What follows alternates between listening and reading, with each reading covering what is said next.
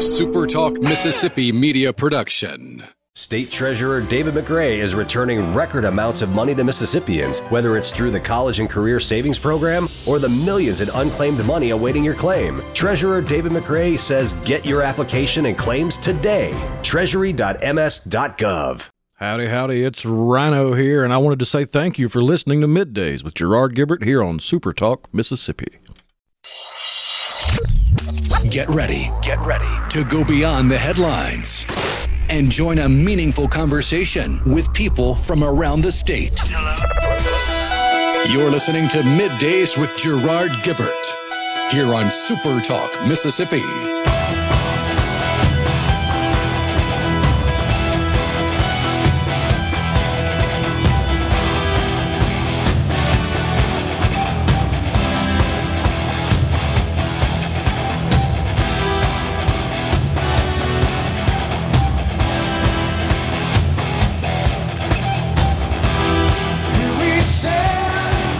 Mo's trying to ruin the surprise for everybody on the C Spire text line. I had said not word one, and I get good morning, Dave, on the text line. It's amazing how that works. Dave Hughes here live in the Element Well studios on MidDays. Rhino over in the booth. How you doing today, sir? Oh, not too terribly bad for a Thursday. Yeah, it's not bad. One day away from a weekend, and it's starting to feel like, well, it's not starting to feel like fall. It's more fall-ish. I think it'd probably be the only accurate way to say it, which is good because fall starts Saturday. It's about time. It's past time. It's past time. And I was looking right before we came on the air. We're headed towards October. And just like last October, we're about to have a bone-dry Mississippi River. The river is down to nothing. Every single water gauge on a 400-mile stretch from the Ohio down to Jackson is at or below the low water threshold reading. So it's drying up. Again, it did that last October. Remember, we had problems for a while. They couldn't get barges and boats up and down the river because there wasn't enough water. Looks like we're headed back to that same thing again. This is how you start the show on a cheerful note, by the way. Put a lot of time and effort into coming up with the most positive way to do it and just immediately go off into you can walk across the Mississippi River. That's not the subject we need to start with, so we'll move on. Actually, no, we're not going to be cheerful today. What's the point in that? Have you looked out the window? It just seems like every time you turn around, someone else is trying to aggravate you with something. But I have a pet peeve today. Stop looking at me like that, Rhino. I know it's unusual. It never happens with me. No, not you. I know. I am usually very circumspect, calm, and restrained, but today I'm just a little fired up about something. Because again, and I want the help of the, hey, Andy, hey, Thomas, I want the help of the C Spire text line on this. I want to do a survey on the C Spire text line today. I'm just curious about something. I want to know, and I know there's discussions about, well, it's arbitrary designations, it doesn't matter, so forth, so on. That's fine. Put that over to the side. I am just asking the question, what generation do you fit in?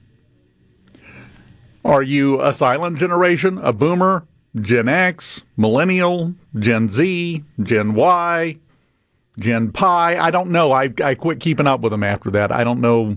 What's the latest one? The ones that are like 5 and below? Is that Y? Are they Alpha? Alpha. That's right. They're Alpha. Alpha. Generation Alpha. Because they still can't figure out what to call the ones after millennials. Are they Z? Are they Zoomers? Are they Doomers? Yes. I think the answer is yes. You know.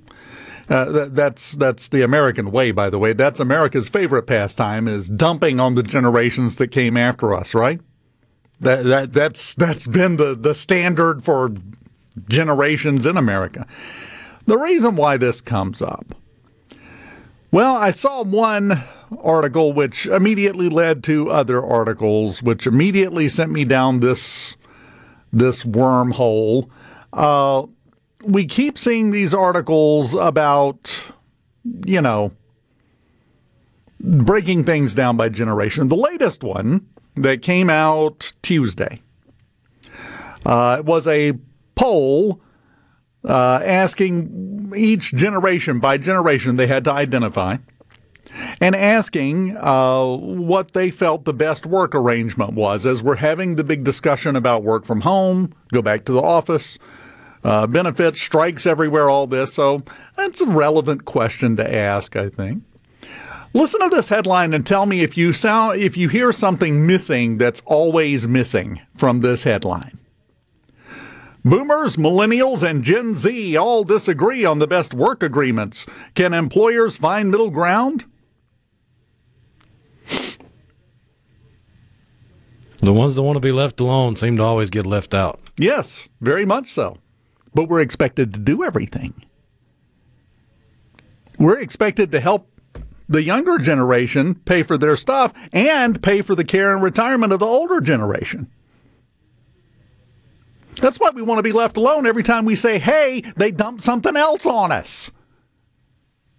And then get all cranky if we ever dare say anything about it. So yeah, Generation X, and I'm an this is such a depressing term. I've seen it used because I was born in 1967. I am considered an elder Gen X. I'm about to go home right now. Don't feel bad. I'm an elder millennial. It's ridiculous. But it does bring up a good point. Why do we have the entire middle section that are in their most productive years, in their 40s and 50s? We just don't pay attention to what they think. Why? Because the government's full of boomers that never let the Gen X take over. Yeah. Yeah. It's one facet of it. We have a story right now. We have a story right now about a federal judge on the appellate court in Washington. Her name, where is it here? Newman, something Newman. Where is it? Pauline Newman. She is on the U.S. Court of Appeals for the Federal Circuit in Washington. She was appointed by President Reagan to this court. She is 96 years old. Staffers and other judges on the Court of Appeals have asked her to step down. She very violently and aggressively attacks any idea that she needs to go home, despite the fact that her backlog of cases is twice the size of anybody else's on the court, despite the fact that the other judges, lawyers, and the co-workers in the court are building up a list of things that they're dealing with, including, and I quote, significant mental deterioration, including memory loss, confusion, lack of comprehension, paranoia, anger, hostility, and severe agitation.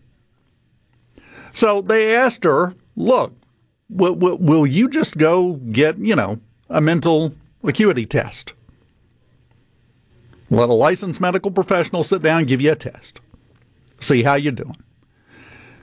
That ticked her off, and she flat out refused. So now the rest of the panel of judges has suspended her. They sent her home. Now there's a lawsuit that we need to let the person that can't remember what she's doing or where she's at continue to hear cases on the appeals court just because she wants to. They have told her this suspension is for a year. At the end of the year, if you haven't had a test to verify your mental acuity, if you pass it, fine, go back, have at it. If you pass it, well, you can come right back. Anytime between now and then, if you want to voluntarily go and take one. If you pass it, you're right back in. It doesn't have to last a year. She has stomped her foot and said no. I don't have to prove I'm mentally fit to do my job. Am I the only person on the planet that sees a problem with this? No. We have had this conversation about Mitch McConnell. We've had this conversation for a while about Joe Biden. There are a ton of Dianne Feinstein, who's having to have her aides lean over and tell her how to vote and when to vote. We have a long list of people who will not go home. I'm going to quote, I spent some time last night, and if you haven't done this recently, you need to, just because it's enjoyable and it's a refreshing view at a completely different time. Go watch some of the old Dean Martin roasts with Don Rickles. He used to, I was watching some last night, and he looked at, who was it? I think it was, was it Charlton Heston, Kirk Douglas, one of those. Looked at him said, from the dais, from the microphone, and said, I want to tell you, great actor, you're a fantastic actor, and I say this with all love, it's over. Go home. You're too old. Nobody cares anymore. You say that now, it's horrible. So I'm just curious, what generation are you? Just very simple, short text, and we've gotten several already. Boomer, last of the baby boomers. Big John in Florence, I'm 61. What does that make me? Not as old as you feel, but older than you think. That's what it makes you. Tell me I'm wrong. I'm only 5 years behind you, buddy. Trust me, I know.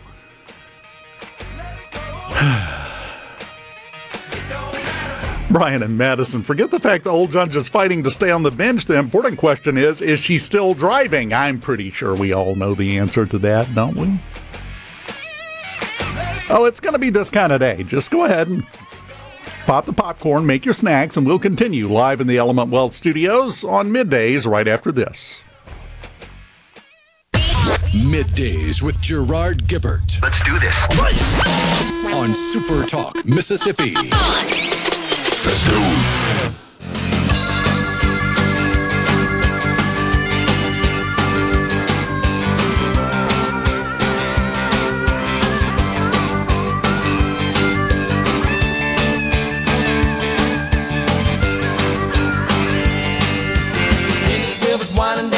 Starts a hard romance at 1 o'clock. That truck is rocking, 2 is coming, still no stopping. Break to check the clock at 3, they're right on where they wanna be. And 4 o'clock, get up, get going, 5 o'clock, that rooster's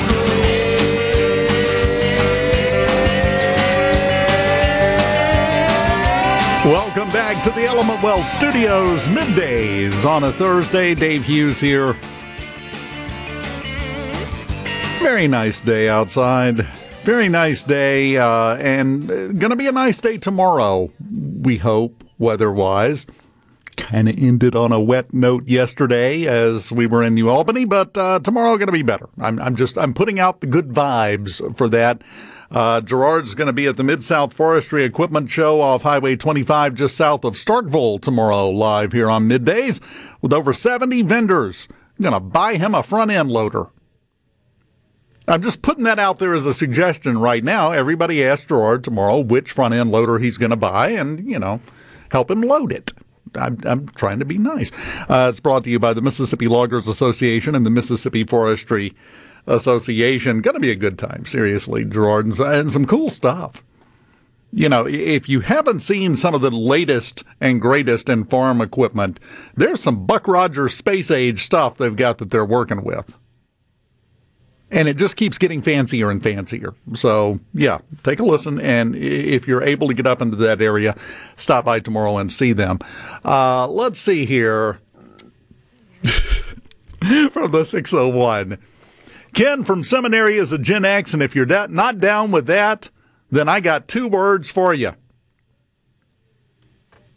Back pain. I assume that should be the 2 words. I know the 2 words he's talking about. I too am familiar with D-Generation X, which is an entirely different thing. It's a wrestling faction. It's not an actual generation. Still kind of speak for us, though, don't they? Which it is funny. Do you bring that up? I saw an interview with, I can't remember the guy's real name, X-Pac from D-Generation X, talking about getting sued for doing a promo after he left WCW to go to WWF, which is now WWE, and he did a promo talking about how his buddies would have been there with him, but they were being held hostage by WCW. So WCW sued him, and he had to explain in court what he meant by holding hostage and also what those 2 words meant. in court. Oh, please tell me there's a recording of that somewhere. I don't know if there's a court recording, but there's definitely a recording the interview because that's how I saw it. Yep, Sean Waltman. There we go. X-Pac. Let's see here. Yes, Larry and McGee, born 67, same as me. That was a good year. That is a particularly fine vintage, let me just say. Said, I guess I'm an old Generation X. Yes, you like me are an elder Gen Xer. We don't get a card. There's not a plaque to hang on the wall. There's some plaque build up on our teeth. That's about as far as it goes there. But we are both Gen X and really, really old, apparently. If anybody's confused about the breakdown of the generations, I have the dates here from Caregivers of America. Okay. Oh, what an authority to go for. Thank you. That just lifts the mood in the entire room right now. But go ahead. They say that the 7 living generations are the greatest generation, born between 1901 and 1927, followed by the silent generation, born between 1928 and 1945. Then you have the baby boomers from 46 to 64, followed by Generation X from 65 to 1980. Then millennials were born 81 to 96. Then Generation Z was born anywhere from 96 to 2012. And now Generation Alpha was born anytime after 2013. Okay. So 10 and below is Generation Alpha. What are they going to name the next one?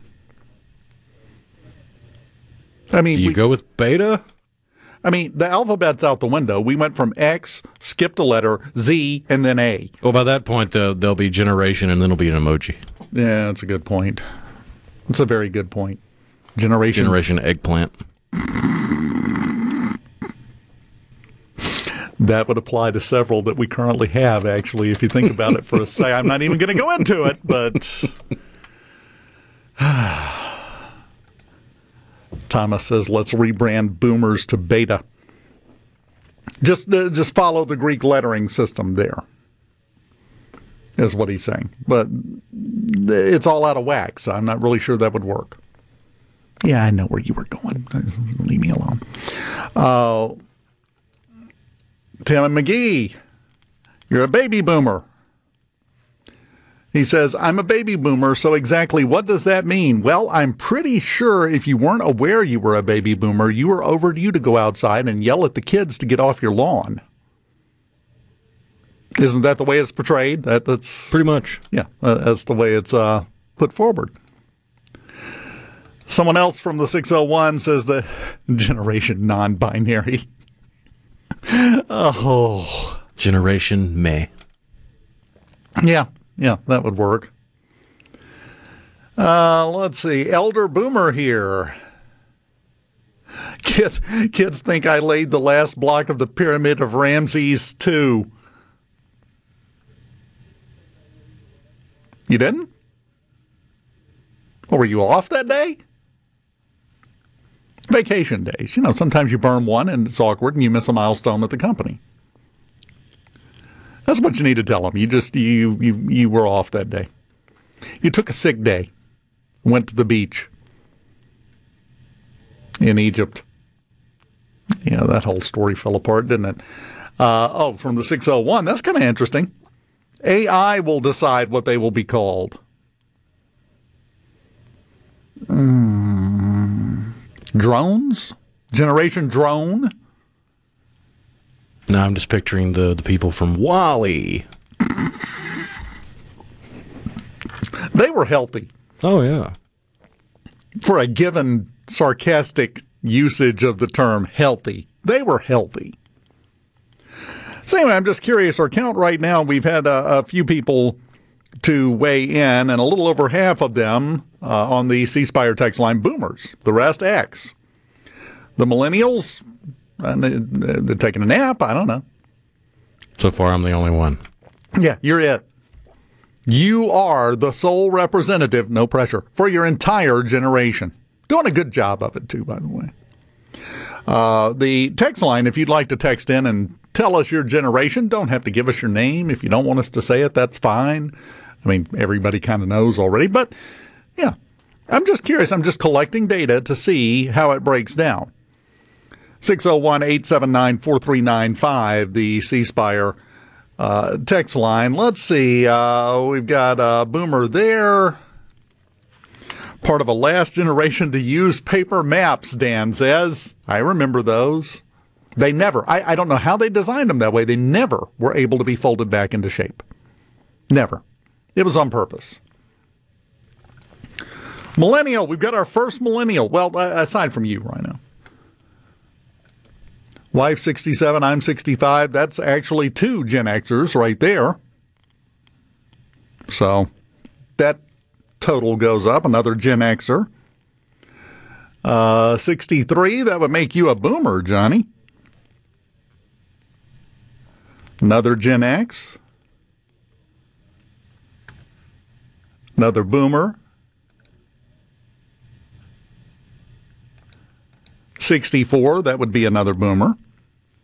Because I think Gen X started at 65, right? Correct. Yeah, that's what I thought. Another X. A Z. We have our first Z. Let's see. Boomer, millennial. Got to start a new line here. Boomer, 2 more boomers. So, yeah, it's a lead for the boomers at the moment. X is creeping up. 2 millennials and 1 Z. That's what we have so far. One of my fellow millennials says, if I'm 29 and a regular listener to this station, do I qualify for AARP? I think, odd use of the phrase, I think you should be grandfathered in.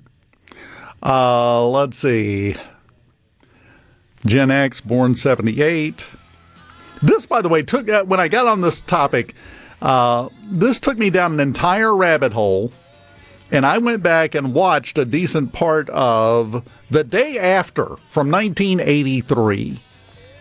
Did you know that still holds the record as the most viewed made-for-television movie in history? Over 100 million people watched it that night on ABC. And it was all about how the Ruskies were going to bomb us into oblivion. You know, happy, fun stuff. When we come back, feel free to keep texting it in because we'll keep the count going. I'm curious to see how this adds up. But coming up next, we've got our old friend, the mayor of Biloxi, Fofo. Andrew Gillich will join us. Something really cool happening down there. We're going to tell you about it coming up next. Keep it here. Days with Gerard Gibert. It is on SuperTalk Mississippi.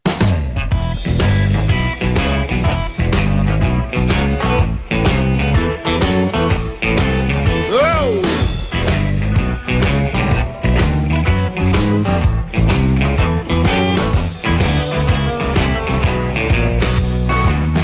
One bourbon, one sky, one beer. Trying to keep up with the tallying on the C Spire text line, and I should have used a bigger area of the paper to do it. I'm going to run out real quick here. Keep them coming in. C Spire text line, 601-879-4395. Our informal generational survey going on live in the MidDays studios today, the Element Well studios. Joining us now, though, and this is a really cool story. We've got back on the show with us the Right Honorable Mayor of Biloxi, Andrew Gillich. Fofo, do you get called Right Honorable ever? I don't know about that honorable. I get called a lot of things, sometimes honorable, but no, that's just Fofo. Somebody calls me Mr. Gillich. I say, that's my daddy. I'm just Fofo. I can identify with that 100%. Now, you've got something going on down in Biloxi and down on the coast. This qualifies as unusual and really cool. You've got a very special visitor. We do. Actually, coming right from the United Nations is the president of Croatia, Zoran Milanovic, in about his top 6 ministers from the Republic of Croatia to the United Nations and to the United States. And he'll be visiting us tomorrow morning at about 10:30. And then we have another reception for our huge Croatian community at the Croatian American Cultural Center, known as the Savonia Lodge, back when Elvis Presley played there. But the community is going to kind of welcome that delegation from the homeland, so to speak, and we're very, very excited. And we'll have I think the governor and both of our senators and Speaker of the House will be at City Hall, and then again that afternoon we'll be at the lodge in order to let the president of Croatia connect with the community that's been here for a few hundred years. So. It started in the mid 1890s or 60s and to the 90s, but it really took off in 1903, and that's that 20th century made the Croatian impact and the seafood capital of the world and those kinds of things that the Croatian community really got involved in, from the seafood days to now, and sometimes in politics. So we're really tremendously excited. That was my question, was what led to the influx of people from Croatia to the Mississippi Gulf Coast? Because I think that it's a lower number than you would expect that are aware of that, number one. And number two, it's really cool, but something had to prompt it. Was it the seafood industry? Is that what brought them here? Right. Around 1890, the Industrial Revolution hit. And, before refrigeration, and shrimp and oyster was a big business. I'm going to tell you another story just so I get finished with this. But so 1900 hit, we had 2 or 3 canneries, shrimp and oyster canneries. And, I think there was a migration of people from the Chesapeake Bay area, Polish and of course, some of the French.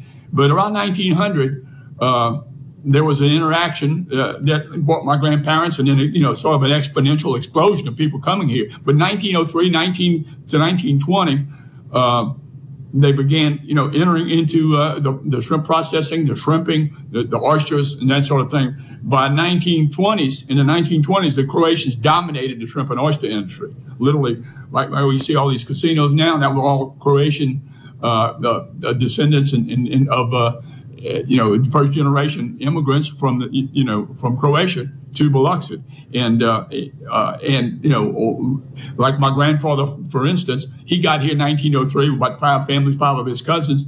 Then of his 13 kids, 13 brothers and sisters, he brought 9 of them here. That's why I'm related to everybody, in Biloxi. So it was a very unique situation where the families, the economic times around the world were, challenging. It was, monarchy and some of those things where you might not want to serve in a war or some of the things, but, economic conditions were good over here. It was a fertile ground. So 1920,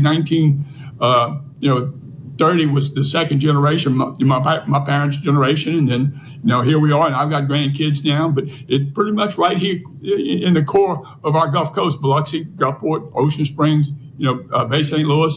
Got that Croatian fabric, and we even today got people looking to see where they got Croatian heritage, so they can be a member of our organization. So it's kind of cool.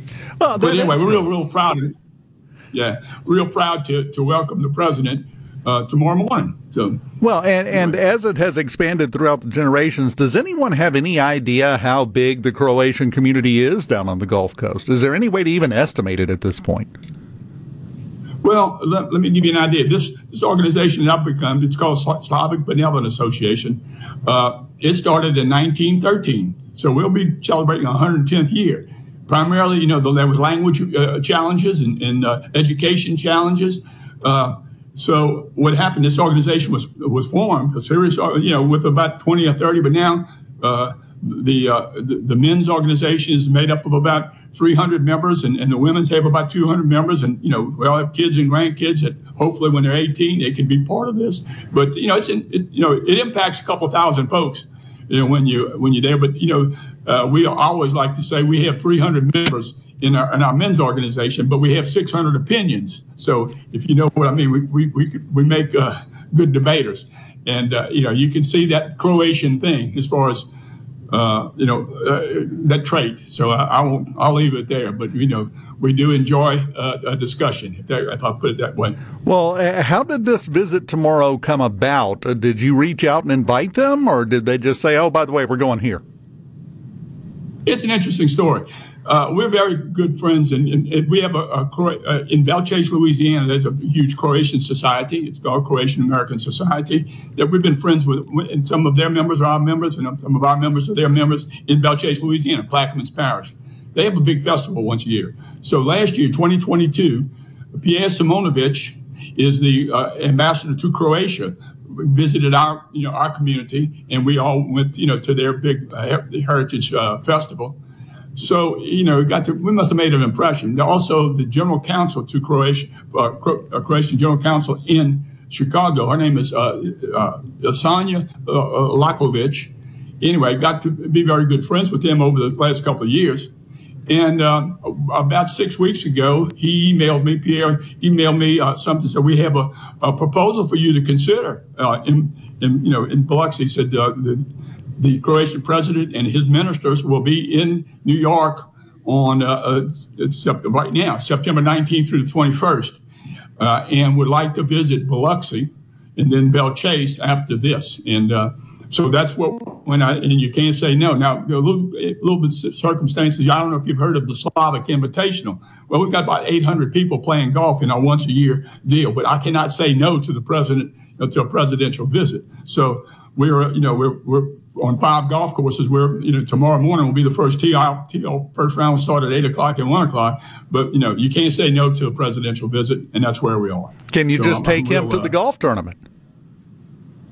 He's on a tight schedule, and the Secret Service, they don't mess around. So, windows, kind of drawn and trying to kind of stay secret on where things are happening. But that cat's out the bag in routes. And so, but, we're excited. And I think they understand that this could be a great and a relaxing and an informational visit for the president of Croatia. So they reached out to you guys. You didn't go, hey, would you come down here? They reached out to you out of nowhere. They did. They said, hey, the president would like to visit Biloxi and like to visit. It just so happens that the Belle Chase group or actually completing a completion of their new building, and so they'll be unveiling it or opening it tomorrow night. So it sort of kills two birds with one stone. But, over the years, the ambassador, whoever it was in Washington, Josip Kaparo preceded Pierre Simonovic, would come to New Orleans for a sort of a Croatian gathering. So some of our folks have attended those things. It's usually in the hotels and so forth in New Orleans. But there's a tremendous South Louisiana, South Mississippi, and it's in Alabama too. There, people that were involved with the shrimp and oyster industry kind of stay together. It just so happens a lot of them were Croatian, or at least sons and grandsons and daughters of those folks who came here for a better way of life, and actually then raised their family in just the best of conditions. So we're just very hopeful and very glad that they chose to come visit our little community. You get to put hosted a visiting head of state on your resume now, Fofo. That's pretty good. Yeah, I think so. I think this is the first international president ever hit Biloxi. We're 324 years old, actually. So it's a pretty good. It's a pretty significant thing. Now, when you say 324 years old, they got thousands of years of history. So I can't tell about history, but look, for 300, a couple hundred years is pretty old for us down here, and then 300 years for Biloxi. That's pretty cool too. Most definitely. Anyway, it's a fantastic thing. It's cool both for Biloxi and the coast, but for the state in general, that we have, heads of state from other countries going, hey, I want to come there. That's big. That's it. That's fantastic. Well, our governor's going to be here, and our U.S. senators, and our Speaker House. So it's going to be a big gathering inside City Hall tomorrow. I'm not supposed to tell anybody that they're here. About what? So. It's just you and me, Fofo. I didn't hear anything. Enjoyed it so much, sir, and keep us updated. Let us check back in. Let us know how it went, okay? Will do. Thank you. Thank you so much. Y'all have a good day. And wish us luck. Thank you. Biloxi Mayor Andrew Gillich here in the Element Well Studios. We continue next. Are we going to do this? Middays with Gerard Gibert. Keep rolling. 3, 2, 1. On SuperTalk Mississippi.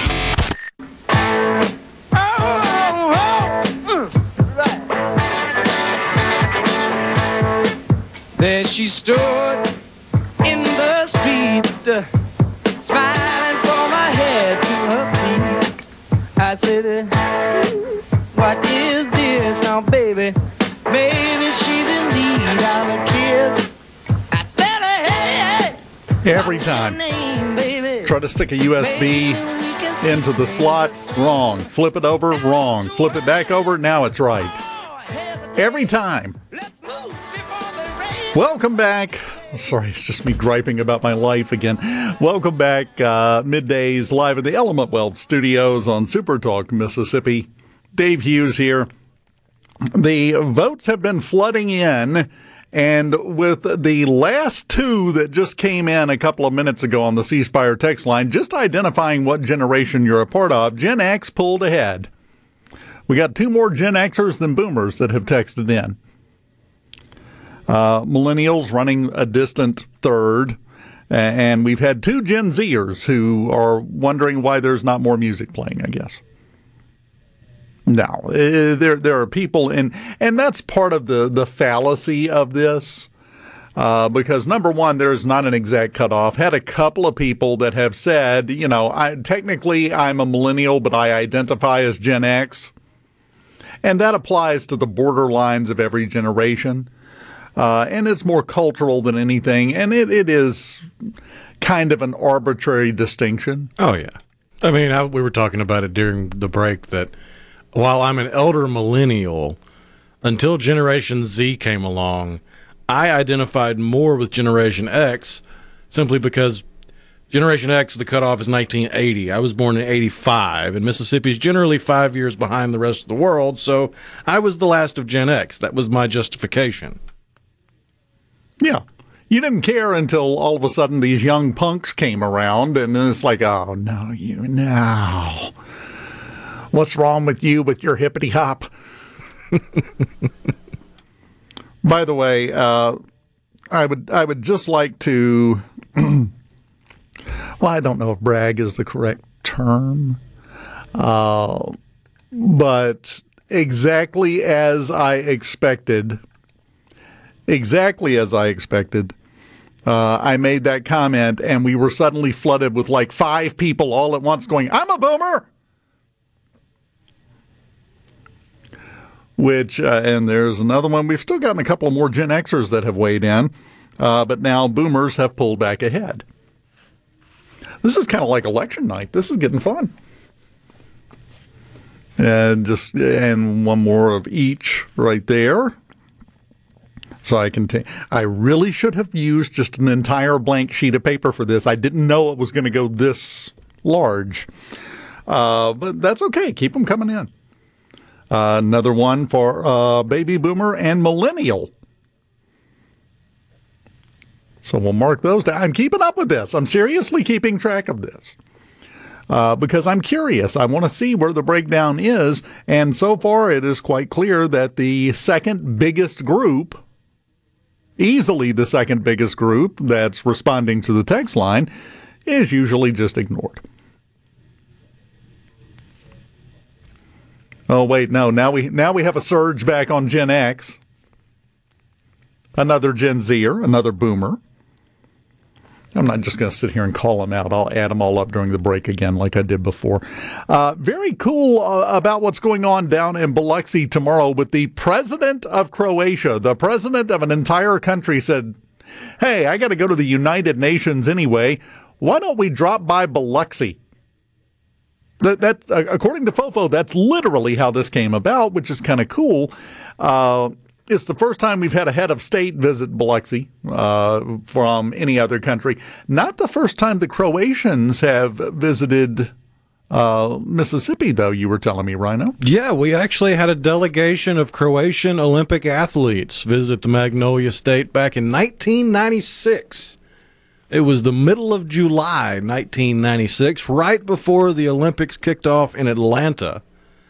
The Croatian Olympic team sent, I want to say it was 30, 40 different Olympians to Tupelo and the rest of northeast Mississippi to get acclimated to the heat and humidity so that they would be prepared for the Olympics. And they weren't alone. It was predominantly Croatians, but the Slovenians also sent a group. So we had 2 Olympic teams in North Mississippi, 2037, I can't do the math, in 1996, to acclimate themselves to the weather we have here in the southern United States. And if you can actually go back and read some of the articles from the local newspaper, the Daily Journal up there in Tupelo, where it talks about how some of the players got there and wanted to get acclimated. They wanted to go run the track at the high school, and when they walked outside, they realized, you know what, we're going back to our room. Yeah. We'll do that at a different date. That's what I was thinking. If you want to get athletes acclimated to extreme southern conditions, yeah, Mississippi is a good stop. About, late August. Send them outside, let them do like 1 lap, and then they'll be done, and then you can build up from there. It's an entirely different type of conditioning. But anyway, welcome to the Croatian president, who will be here tomorrow. That is extremely cool. Fox News has a graphic up highlighting the states east of the Mississippi River. Thanks. Fox News and SuperTalk Mississippi News up next in hour number 2 of Middays on this Thursday. Keep it right here. Welcome to the show that challenges you to think deeply and look beyond political posturing. You're listening to Middays with Gerard Gibert here on SuperTalk Mississippi.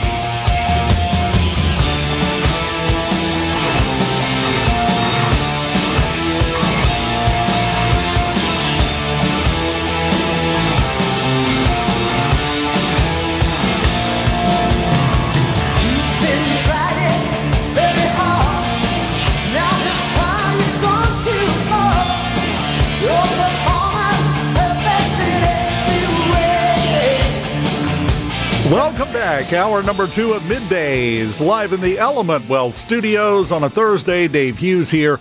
And joining us now, we have the president of the National Taxpayers Union, Pete Sepp. And I'm just going to start, Pete, number 1, by saying welcome to the show. But number 2, what would taxpayers possibly be upset about that they would need to unionize over? They're all happy, right? Everything's going great.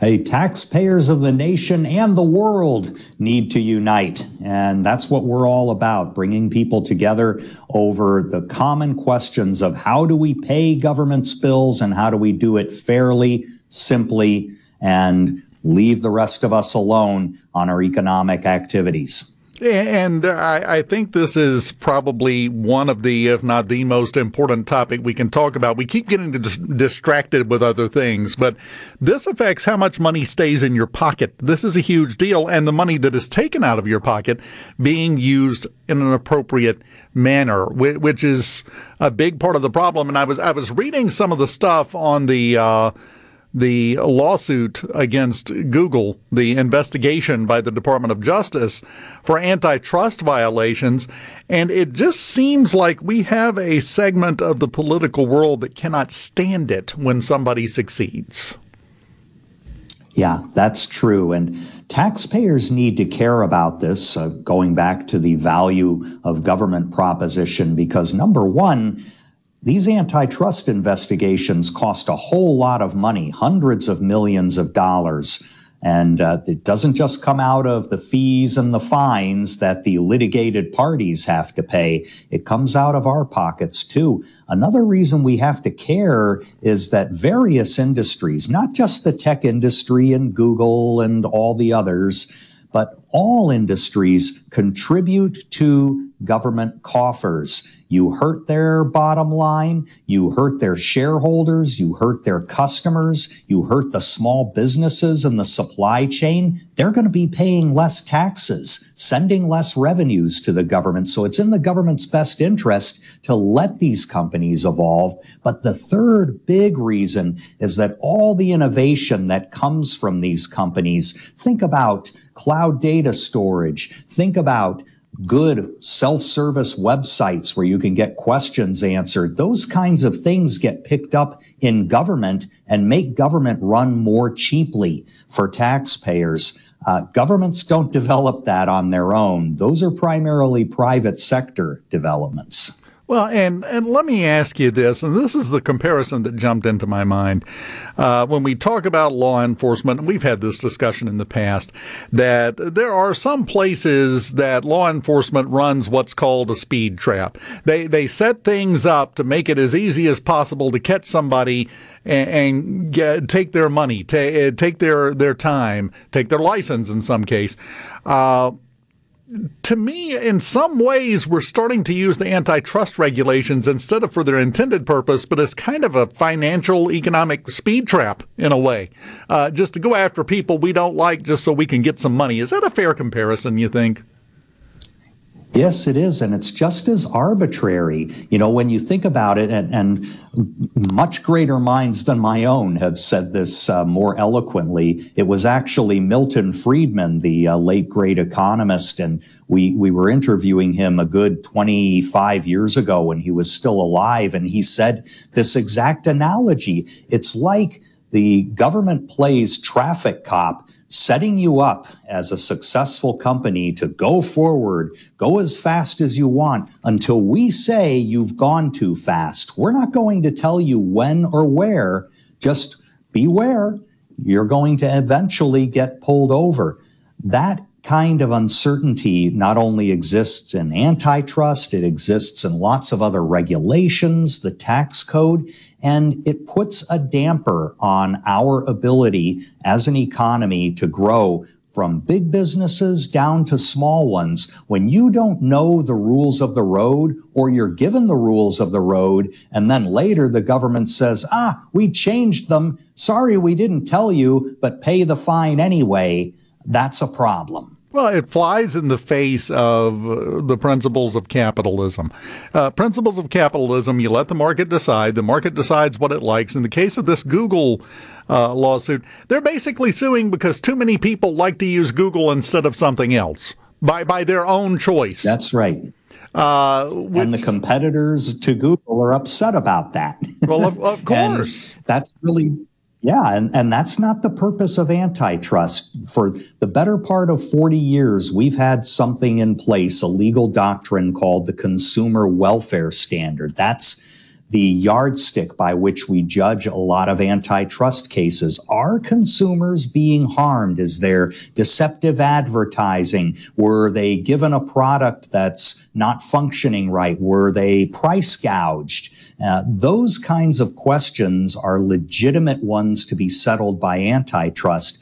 But when competitors like Yelp or TripAdvisor are saying, you know what, attorneys general in the states and at the federal level, we're upset that Google isn't preferencing our search results on its platform, so we need you to sue them and get them to stop it.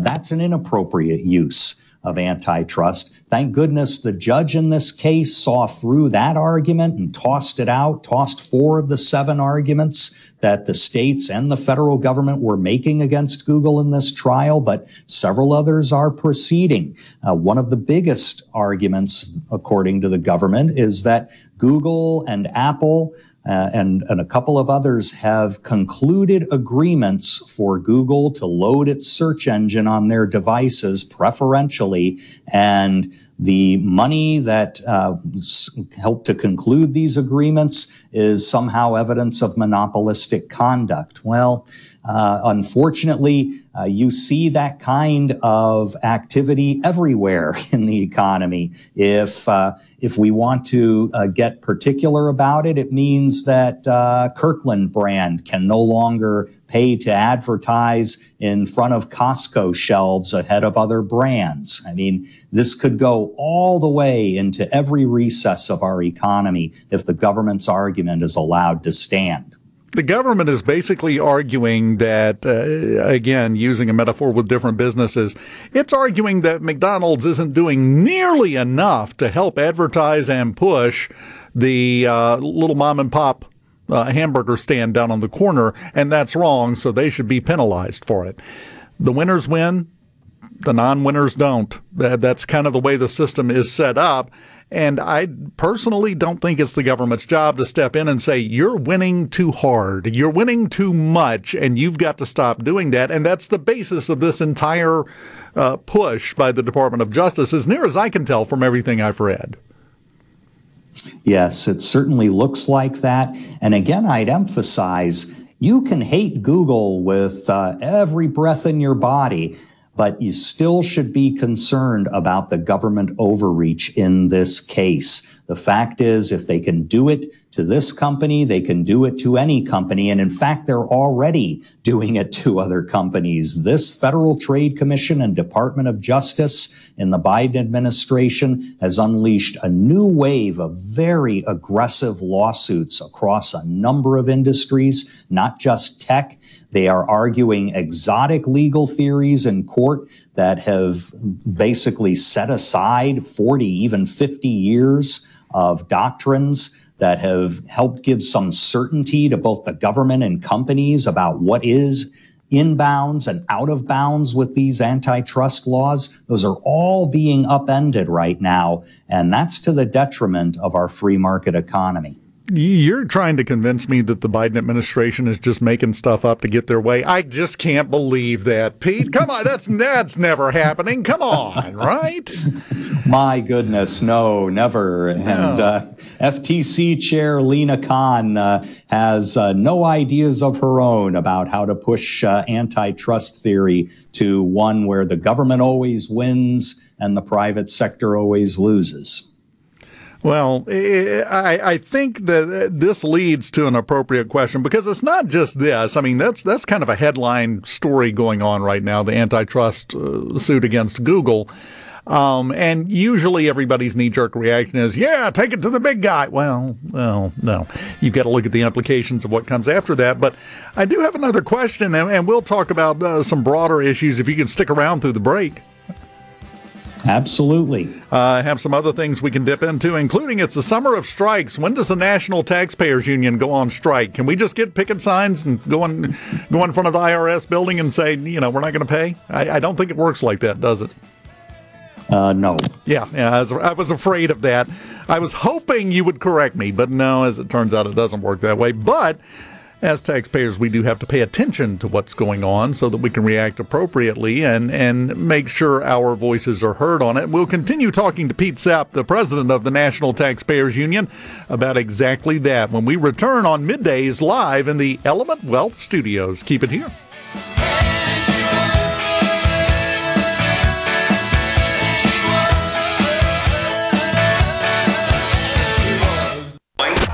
Middays with Gerard Gibert. What? This is so awesome. On SuperTalk Mississippi.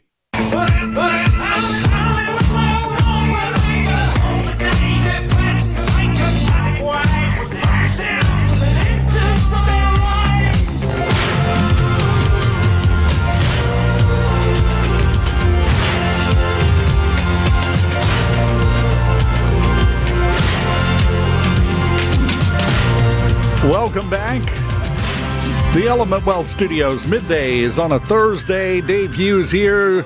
Pete Sepp with us, the president of the National Taxpayers Union. And Pete, we were talking about the antitrust case. That's not the only thing facing Americans. In a lot of cases, they don't even realize it because we don't pay attention and we don't connect the dots. I think you did a good job in the first segment of connecting the dots between why it affects the average taxpayer when the Department of Justice goes after Google because so many people like to use Google. There are direct connections between these things, and they're not very well made publicly a lot of times. And it's probably on purpose, I would think. Don't you think? Well, I'm afraid so. There are many actions the government takes in the tax and regulation sphere every day that you don't read about because some member of Congress isn't giving a speech about it, and yet it has huge implications. When you think, for example, the Internal Revenue Service got an $80 billion with a B dollar funding boost in that Inflation Reduction Act that passed Congress in 2022. There was very little fanfare about that. In fact, there are only 3 paragraphs in the entire several hundred-page bill that even talk about the IRS funding. Basically, Congress said to the Internal Revenue Service, here's $80 billion, spend about $46 billion of it on enforcement, a few billion on taxpayer services, a few billion on your business systems, the rest on support services. Now, go do what you want with it. And that is a shocking abdication of responsibility on the part of Congress, and it shows now with the IRS. In fact, we have a project of consisting of a whole advisory board, former IRS officials, academics, politicians even, trying to get the funding to where it's needed most as we try to whittle it down at the same time. And where it's needed most is doing things like making sure taxpayers can get someone to answer the phone at the IRS and get a good answer to their question when they finally get through to the IRS, and making sure the IRS does all of its rulemakings in public so people have a chance to comment on it. They rarely do that now. And I can attest to that. When you see a rulemaking by the IRS submitted for public comment, there are probably 4 or 5 others that never see light of day, and they just get enacted on their own. Those are serious problems. You never see them happening in a congressional hearing room or on the floor of the House or Senate, but they affect millions of taxpayers. How much of this could be solved if we just simplified the tax code? I mean, you've probably seen the same memes I have, where it's an imaginary discussion between a taxpayer and the federal government, and the government saying, okay, it's time to pay your taxes. And the person says, okay, how much? And they said, not going to tell you, but if you get it wrong, you're going to jail. You got to guess. Yeah. Yeah, that's basically where we're at now. It's very frustrating. And in fact, every year we do a study of the number of hours and the amount of money people spend just to comply with the federal income tax code. Now, we estimate more than 6 billion hours from the entire American people go into that compliance, over $300 billion in out-of-pocket, and the value of the time costs going on here. There's got to be a better way than this. In fact, there are several better ways proposed in detail over the past several years. A flat rate income tax with a very simple base, or a retail sales tax at the national level to replace the whole thing. There are plenty of good ideas, and Congress just needs to pick up the ball and run with them. We had that chance in 2017. We took a different direction, did some simplification, helped a lot of folks with various parts of the tax code and making it more comprehensible, delivering some tax relief, but we didn't do that big overhaul that a lot of folks were expecting. It's still out there, and it would do a lot of good if we undertook it. We're pressuring Congress, indeed, to undertake it. Is this the same kind of uphill battle as the discussion over term limits in a slightly different arena is, in that are we going to be able to convince Congress to take a move that they might see as not beneficial to themselves? I hate to be that cynical about it, but let's just deal with this head on. Is that an uphill battle like it looks like it is to me? It's an uphill battle, but possibly not as steep as term limits, only because, number one, there is a benefit to members of Congress for simplifying the tax system. Their constituents would blame them a lot less every April, for sure. I also think that a simplified tax system would work to deliver more consistent revenues and in probably larger quantity down the line than this current system does. Politicians love to spend money. I think that's a cynical reason for doing tax reform, but maybe that would work in our favor while we try to figure out how to limit spending at the same time we're limiting taxes. So I think there are a few more advantages in our favor, but as you say, though, it would take a lot of work. Well, and one of the disadvantages is you could no longer argue incessantly over whether or not people who have accumulated more wealth need to pay a higher rate of taxes. That takes that off of the table politically. So that's going to be an immediate no vote from some people that I'm sure both you and I could run down the list of names that would be against taking that off the table. So that's a complication into the middle of all this. There are advantages and disadvantages to all of the various plans. Flat tax, everybody's paying the same. National sales tax, well, that kind of gives a big incentive to keep the economy pumping along and churning, because the more that's being sold, the more taxes are being collected.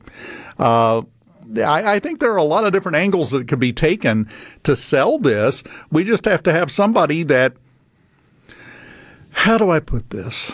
We have to find some people that are less interested in continuously squabbling in front of a camera and more interested in actually getting things done. That's my opinion. You don't have to sign off on that. I could be dragging you off into the deep water, I know, but it just feels to me like that's part of the problem here. And a lot of this stuff could be cleared up fairly simply. What do you think the chances are that we'll get some of this cleared up in say the next 10 years? Oh, yeah, I've been in that deep water so long, I'm growing fins. But, yeah, it is something we have to do. And really, I think the decision is going to be forced on Congress and our other leaders here in Washington pretty soon, because, as I said, with a $6 billion, $300-odd billion compliance burden alone of the federal income tax system, not including state income taxes and other types of federal taxes, this system is beginning to sag under the weight of its own complexity. Pretty soon it could just collapse. And we might be looking at a situation where they have to confront doing something differently.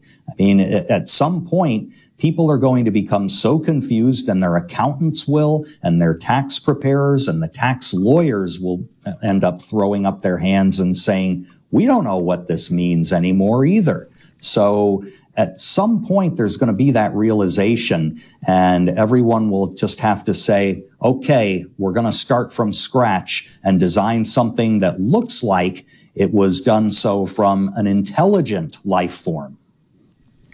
Okay, you're in deeper water than I am. I love this. I like this a lot, Pete.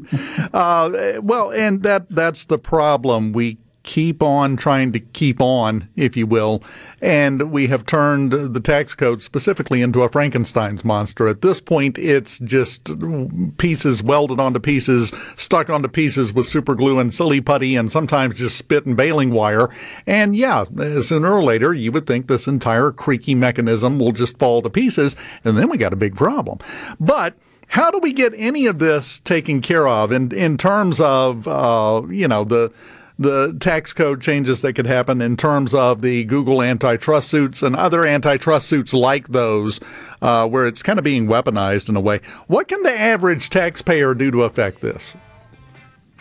They've got to organize, and we have plenty of information on how you all can do that at the local, state, and national levels, even the international ones. And it's all available through us at NTU, our initials for National Taxpayers Union, NTU.org. NTU.org. Go over there and you can find out more right now. I'll start working on my picket sign just in case that becomes an option. Pete, we can always hope, right? All right. Pete Sepp, president of the National Taxpayers Union. Enjoyed it, my friend. Keep up the good fight and keep treading water in the deep end of the pool, okay? We'll talk to you again soon. Will do. We continue on Middays live in the Element Wealth studios right after this. Keep it here.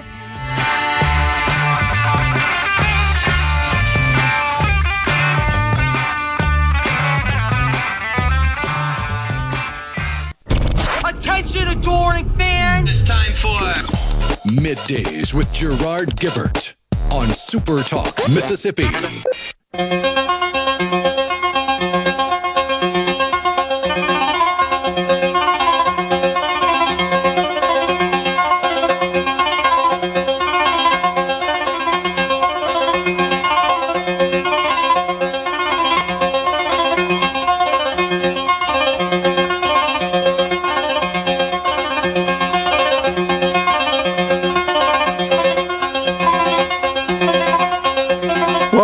SuperTalk Mississippi, and now we've taken a turn in the generational conversation because someone identified as a boomer, I marked him down.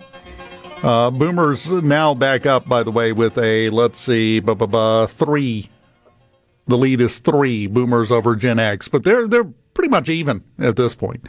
On our informal C Spire text line poll, what are you?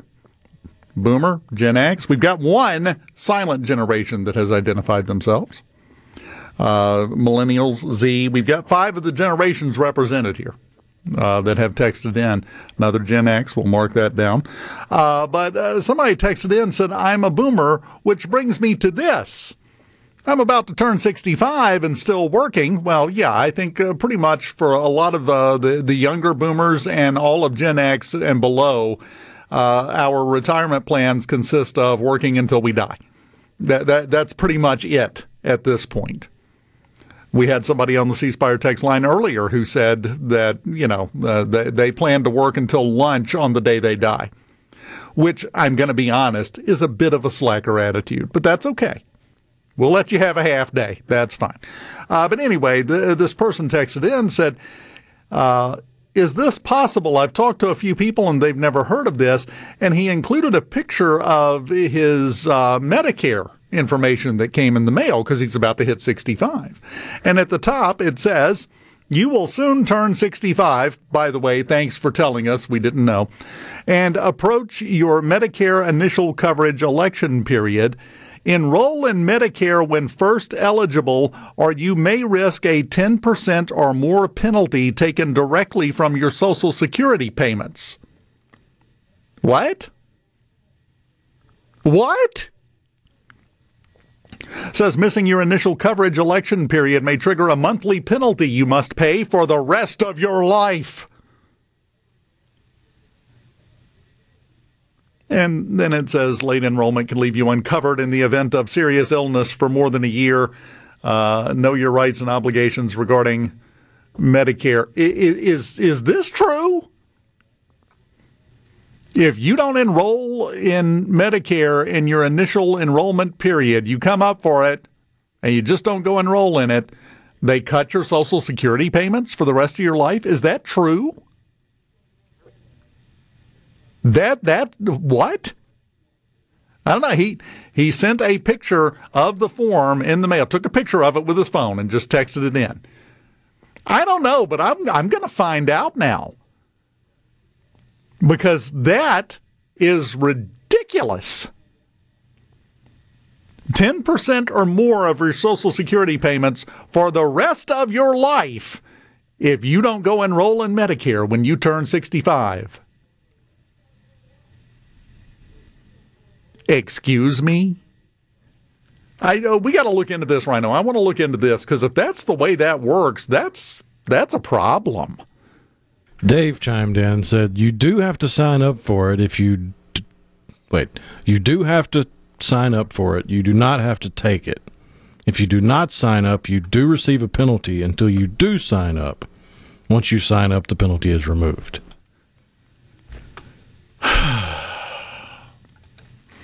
So it doesn't matter if you want to sign up for it or not. They want you in the system, regardless, is what Dave, no relation, is saying. I assume no relation. I'm related to like 3 people at this point.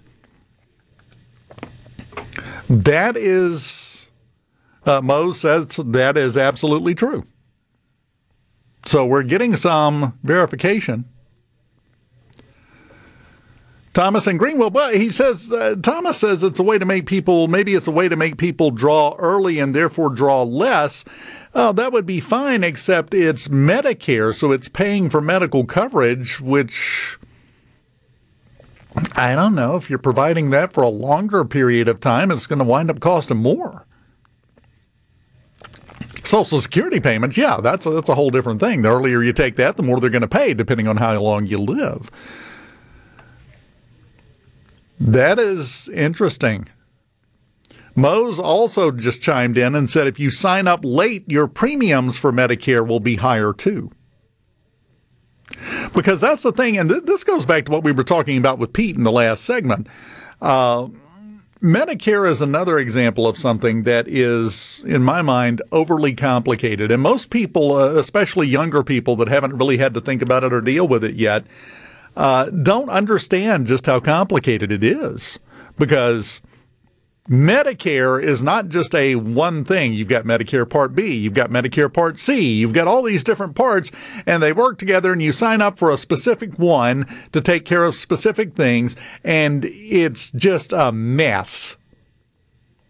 And to me, overcomplicated. Just like everything else that comes out of Washington. It's no surprise that when we look at people in Washington discussing things, you never feel like you got 100% a straight answer to a question. Sometimes it's because they don't know, because it's so complicated. The other reason is because, well, that's just the way it works. But yeah, that's Tim from Tupelo. Don't forget the donut hole. There is a hole there. There's a gap in coverage. Medication. If you're going to get your medication, that's not under Medicare. That's under a different section of Medicare. Part D. That's Part D. So, yeah, it is overly complicated to a ridiculous extreme. In my tiny, simple brain, it's fairly easy. You're sick. We're going to get you well. Here's what we're going to pay. Period. Done. End of discussion. Oh, no. We have to complicate it to a ridiculous extreme. And now, by the way, if you don't let us start paying for your medical coverage, we're not going to give you all of your Social Security. That sounds awfully close to a shell game, to be honest.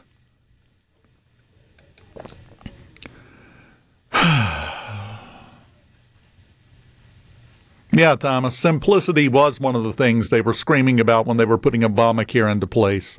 We're going to simplify this. Yeah, it's working great. It's going fantastic. Well, it was hard to believe them even at that point when you're simplifying with literal boxes of pages of the bill. Yeah. How's that simplifying anything? Lindy from Gluckstadt, at 65, Medicare Part A becomes primary and any supplement is secondary.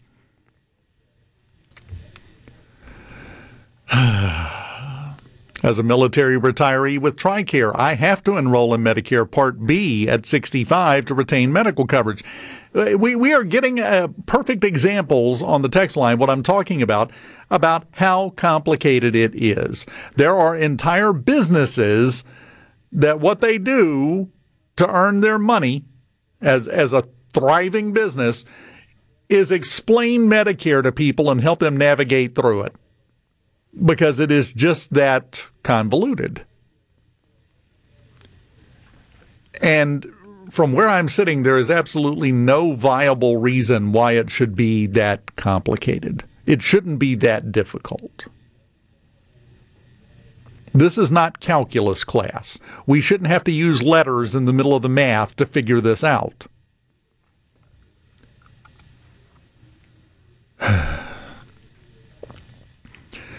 Gary from Olive Branch, if you're working and have insurance, you have to get Part A, which is free, but you do not have to get Part B. If you lose work insurance coverage, then you have a few months to get Part B or pay a fee. The more years you wait, the higher the fee gets. Well, that's straightforward. I mean, very well explained by Gary. He did a great job with that, but come on. Lindy says you really need a consultant to lead you through the minefield. Yes, it's exactly what I'm talking about. Mackie and Baden, you got a good point here. Good point. All those complications created many, many jobs. He said useless jobs. If the system changed, they would be useless. Now they're vitally necessary because of the way the system is.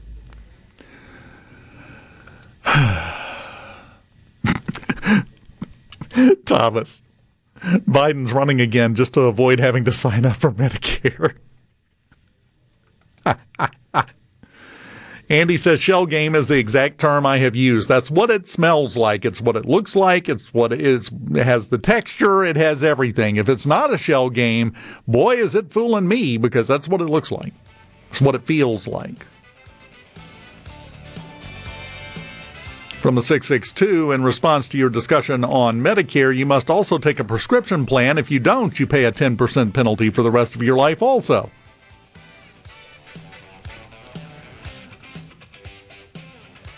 Rhino, you got all this to look forward to, buddy. You excited? Yay. You excited? You're one step closer, aren't you? Supposedly. Yeah. Today, right? Yeah. Yes, today. Today, by the way, and for the next hour plus a segment, is the Rhino's birthday edition of the show. If you know how to text a cake with candles on it emoji, hit the C Spire text line for him. If not, just write the word cake and try to spell it right. It's Thursday. We don't expect much.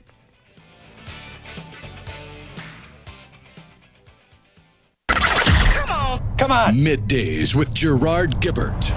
All right, we are back on SuperTalk Mississippi.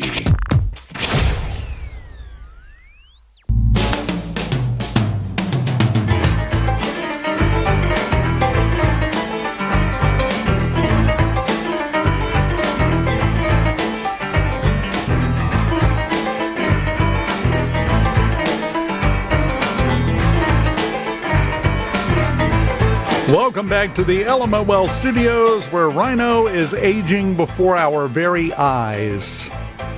It's almost visible at this point. Is the issue of gray hairs appearing in your beard starting to become a problem? No, I'm proud of them. I've worked hard for those. Okay, yeah. That is the proper attitude.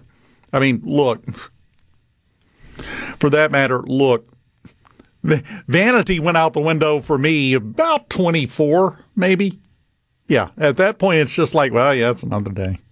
I've just hit the age now where I'm so far removed from the big milestones of like 21 to drink, 25 to rent a car.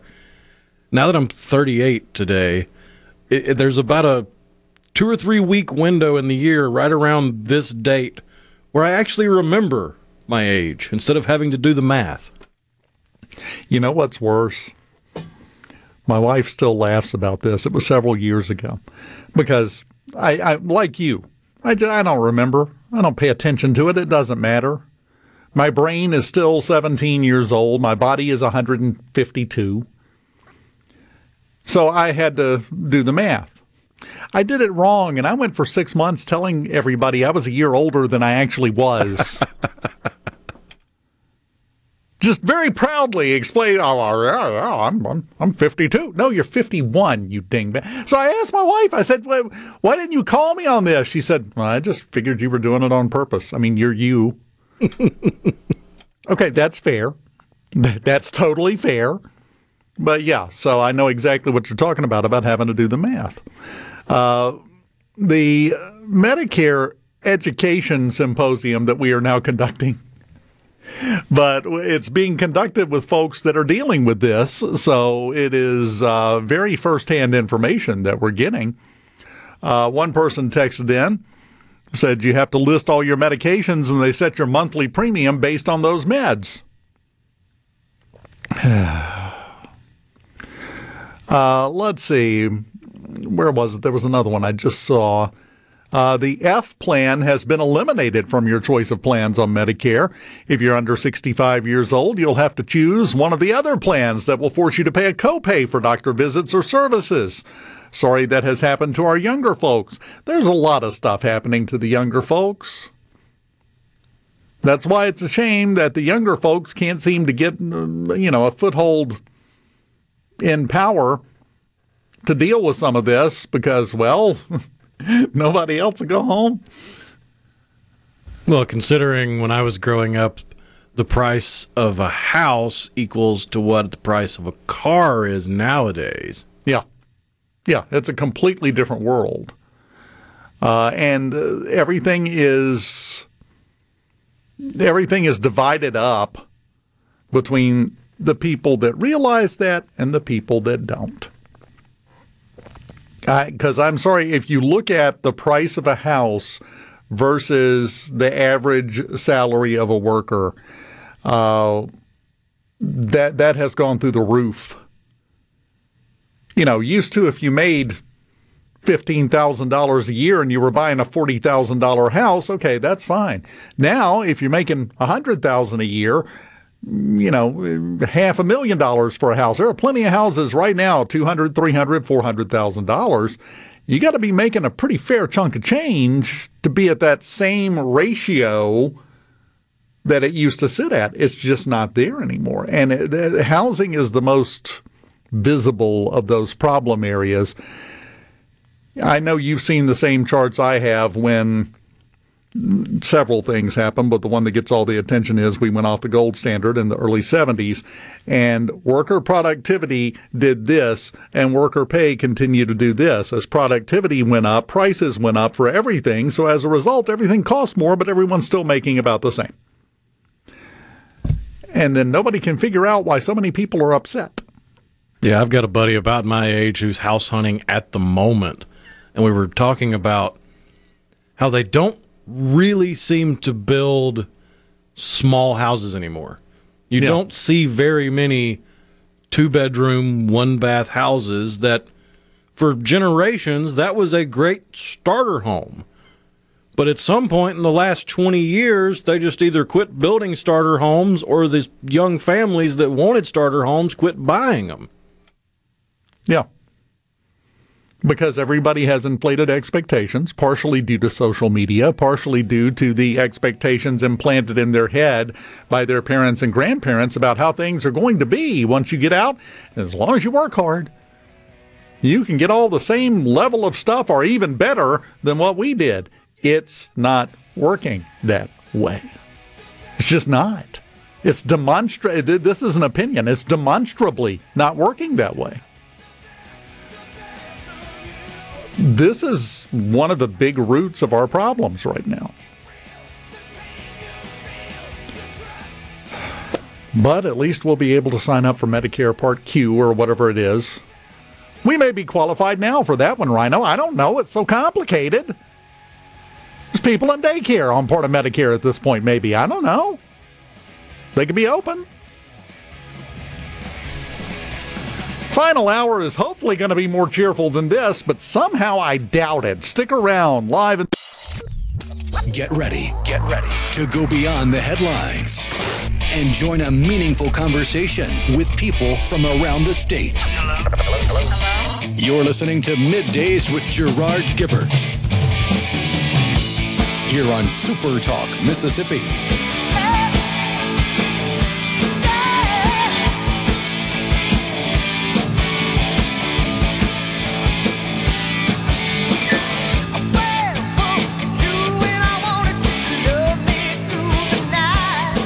Welcome back live in the Element Wealth Studios. It's Middays on a Thursday.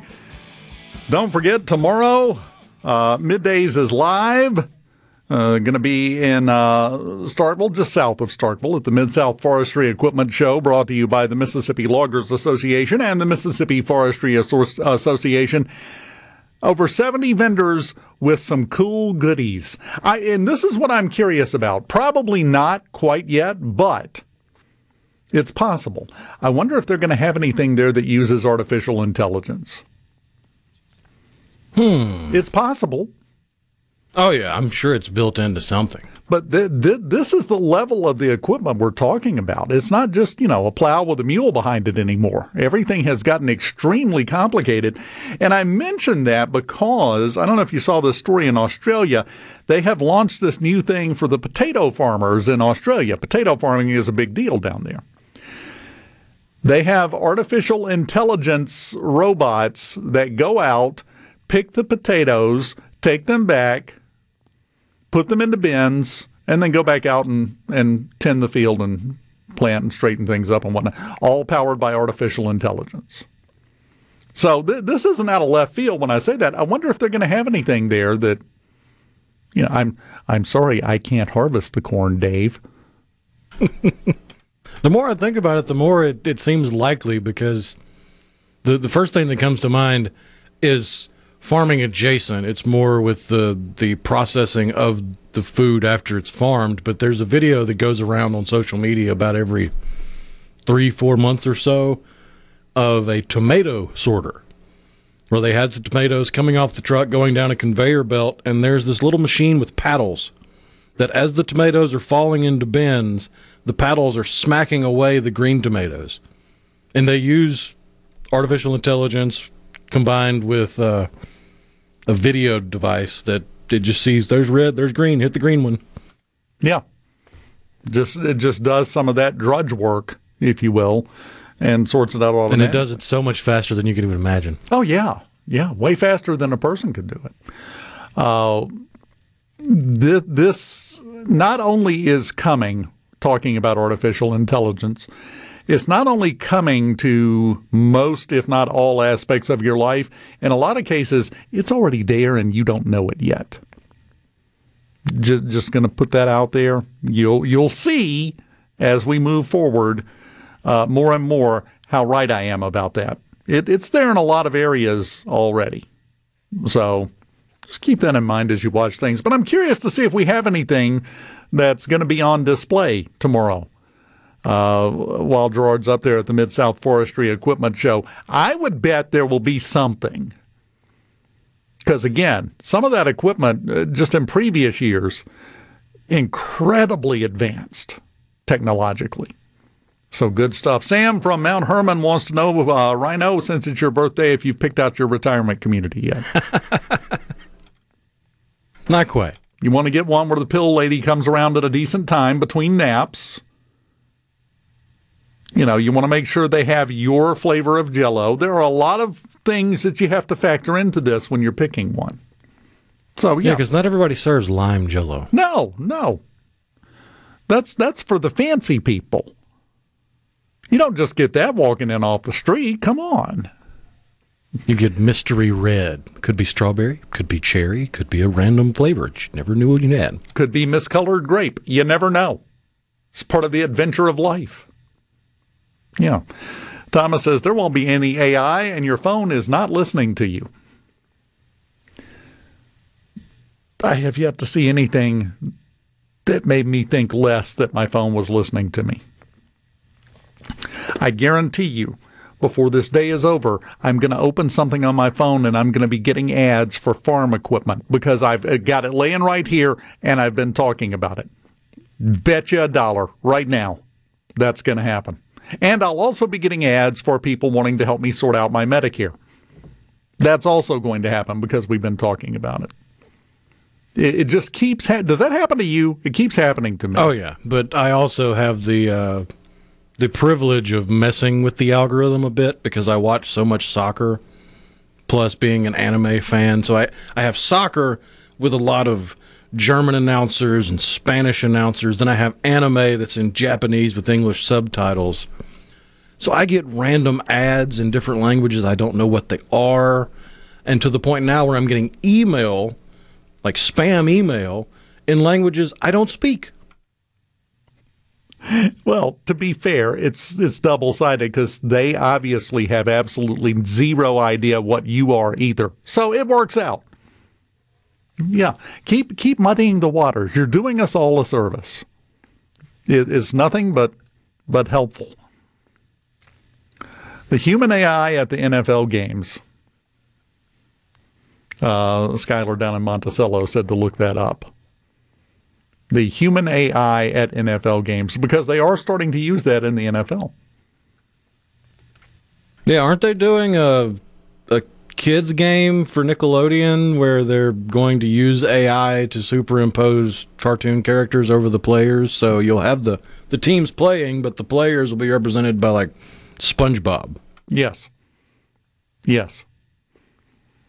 So Brady got out just in time, is what that's telling me. He saw the writing on the wall, and he left. Yeah. Thomas, you're going to have to explain anime. We think it's just cartoon porn. No, it's not. This is your area. That was when it was called Japanimation back in the 80s. Yeah. That's a different area. It's a lot more complex and a lot more involved and a lot better written. Oh, yeah. Than you think it is. And if you want to get your beak wet a little bit with it, just go to Netflix and check out the One Piece live action.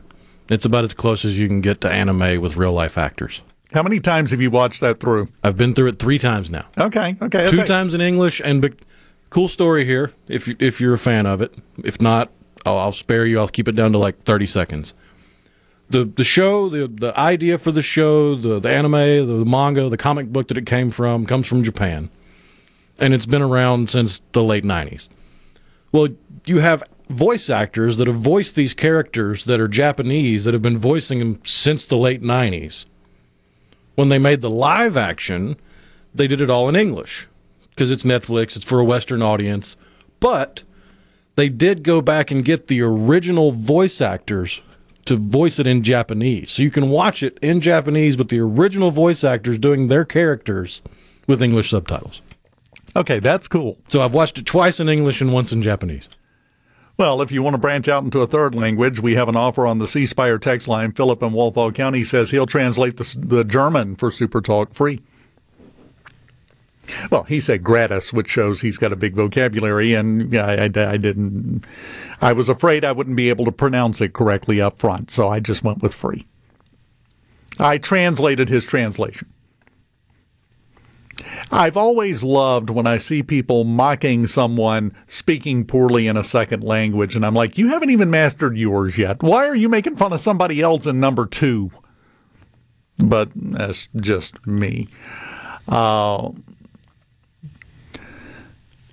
From the 662, if AI is so good, why can't we put a microchip in the football to tell us the exact yardage and location of the football at the end of each down? They tried something similar in soccer, didn't they? Do they still do that? Yeah, kind of. It's called VAR, and it's a system similar to what they currently use in the NFL for all their advanced stat tracking, where instead of putting something in the ball, they use hundreds of cameras and collate all that data into a single point so that they can see the ball from all these different angles, and they know where all these angles are, so they use the trigonometry to figure out, okay, the ball's right there. They did try putting chips in the balls in soccer, but you can do that because the soccer ball is a sphere, basically. Football would be a little bit more difficult. It would probably throw off the way it flies, and passing is such a big part of the game. But yeah, even the implementation of that in soccer, it's got its naysayers. It's got people that are upset because they call it VAR, and VAR has been the bane of many existence. I still say if you're going to have a review process of any kind in any sport, it needs to be like the Australian rules football people do it, where if it goes to a review, all the screens in the stadium go to it, and the live feed going out to TV audiences gets to see and hear the conversation going on between the ref and the review official. Accountability. And they get it done in like a minute and a half. Yeah, because they want to get back out of the public view like that. They don't want to linger. Mike in Oxford. Rhino, you mentioned cars now costing more than houses when you were a kid. Mattresses cost more now than cars did when I was a kid. Yeah. Got a sectional sofa at the house that cost way more than my first car did. So, yeah, I agree with that.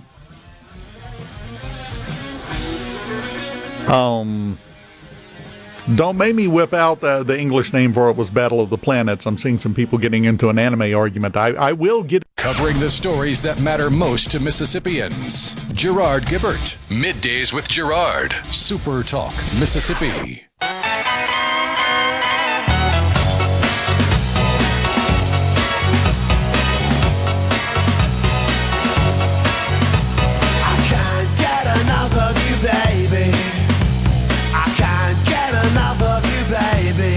Yes, it's true.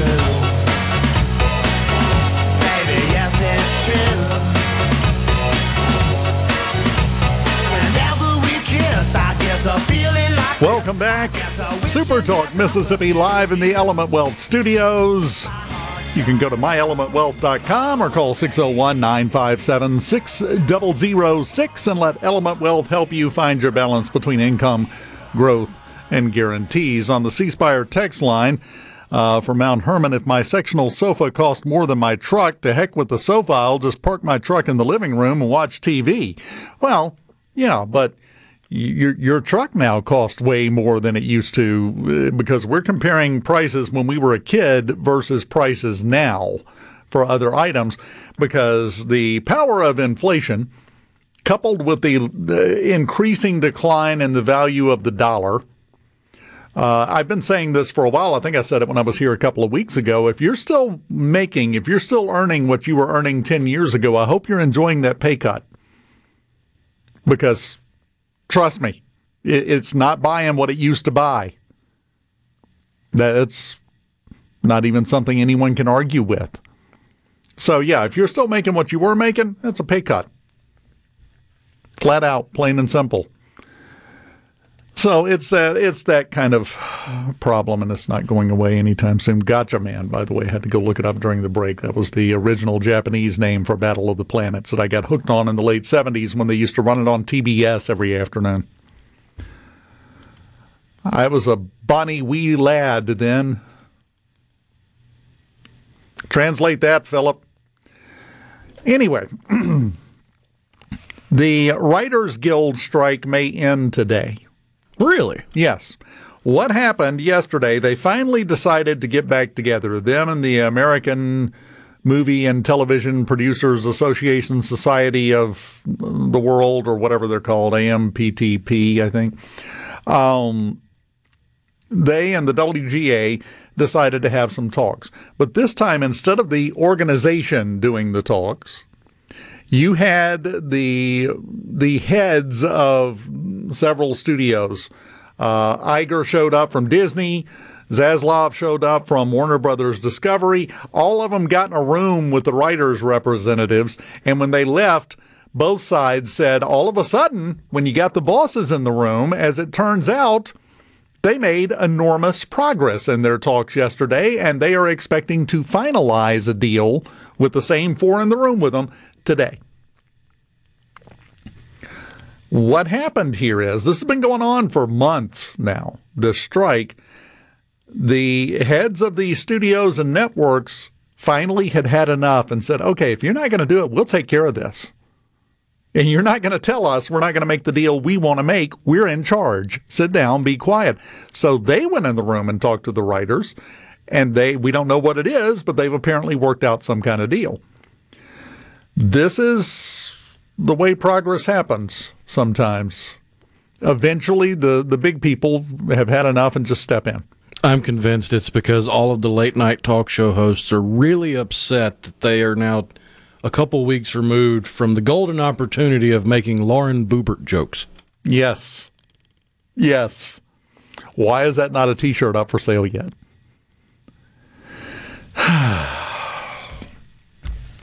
That entire thing, that entire story has been absolutely ludicrous from the word go. It was apparently their first date. She didn't even know this guy. Awful handsy for a first date. Oh, yeah. There was a lot going on in that theater there. I saw a meme with the security camera footage of them going at it, her and her date, and right below it is a picture of Pee-wee saying, at least my theater was adults only.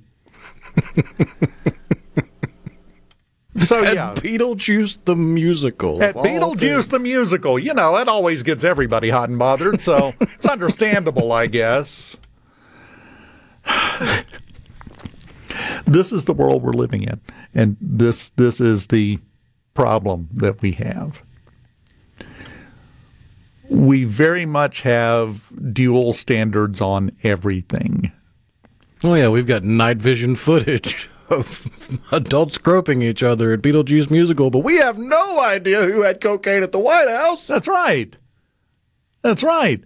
But at the same time, we're kind of laughing off the lower the Boebert film and the whole scandal, and just kind of laughing. Oh, it doesn't matter. It's immaterial. It's a moot point. But then you've got, if it had been Hunter Biden instead, oh, the uproar. So the double standards do go both ways here. They do. He preferred to do his filming in full light, though. Yes, he had better lighting. Had a more cinematic mindset about it.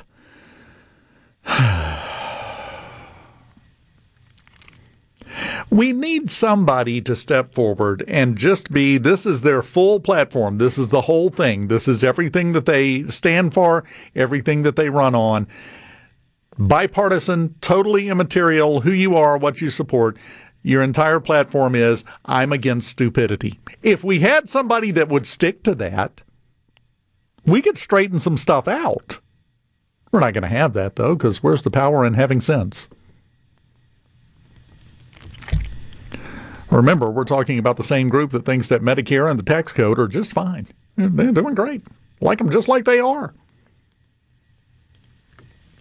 So, yeah, don't hold your breath for that. Rupert Murdoch.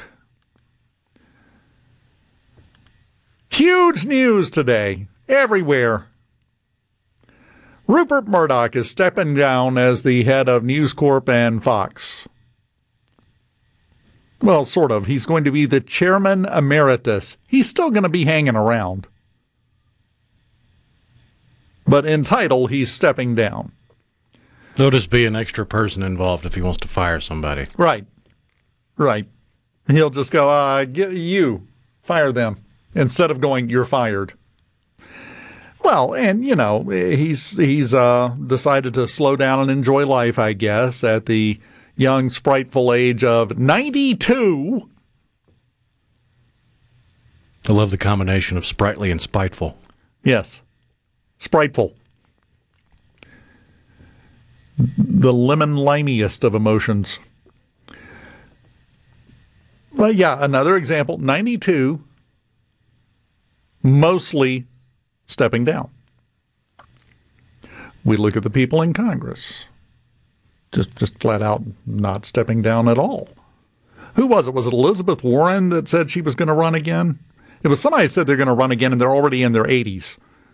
Pelosi said she's running again. Yeah, I knew Pelosi said. I was thinking there was somebody else, but had announced, I'm running again. I'm never going home. Never. Why? Look around you.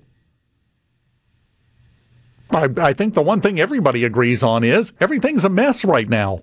Do we really want to keep going with the same captain when we keep running into an iceberg? Eventually, you at least got to have somebody willing to walk up and bump the sextant on its side with the heel of their hand to see if it's working, because I'm not even sure we're going in the right direction at this point. But you wait.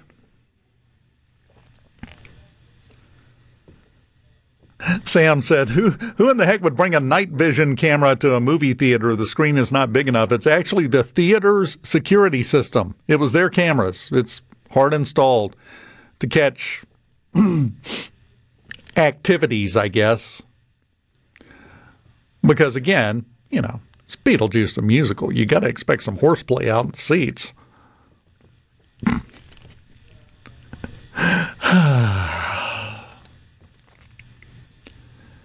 I will agree with that, Ed. Ed in the Delta says Senator John Kennedy from Louisiana comes about as close to standing up against stupidity as anyone. He does a pretty good job of that.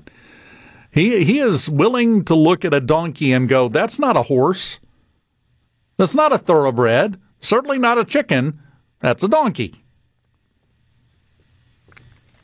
And that's kind of a rare attribute these days. Somebody else from the 601, apathy is the problem, or ignorance. Well, one leads to the other. Doesn't matter which one you start with, the second one will be along shortly. If you're apathetic, you wind up being ignorant by choice. If you're ignorant, you wind up being apathetic with no choice because you've got nothing to get excited about because you don't know nothing. So, yeah, those two are very much interconnected. Excellent addition there. Well, once again, the visiting attack dog has burned a full half hour of the show. I went to make one comment, and here we are, half an hour later. Thanks for coming along. We do have a half hour left. I'm sure I'll mess that up somehow, too. Just stick around and we'll find out together how badly it can go. Live in the Element Wealth studios. Keep it here. All day long they're saying,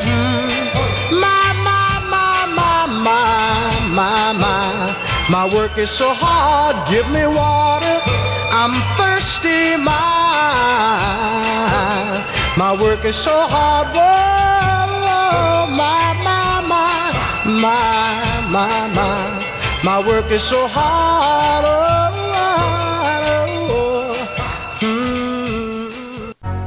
Is with Gerard Gibert. It is on SuperTalk Mississippi.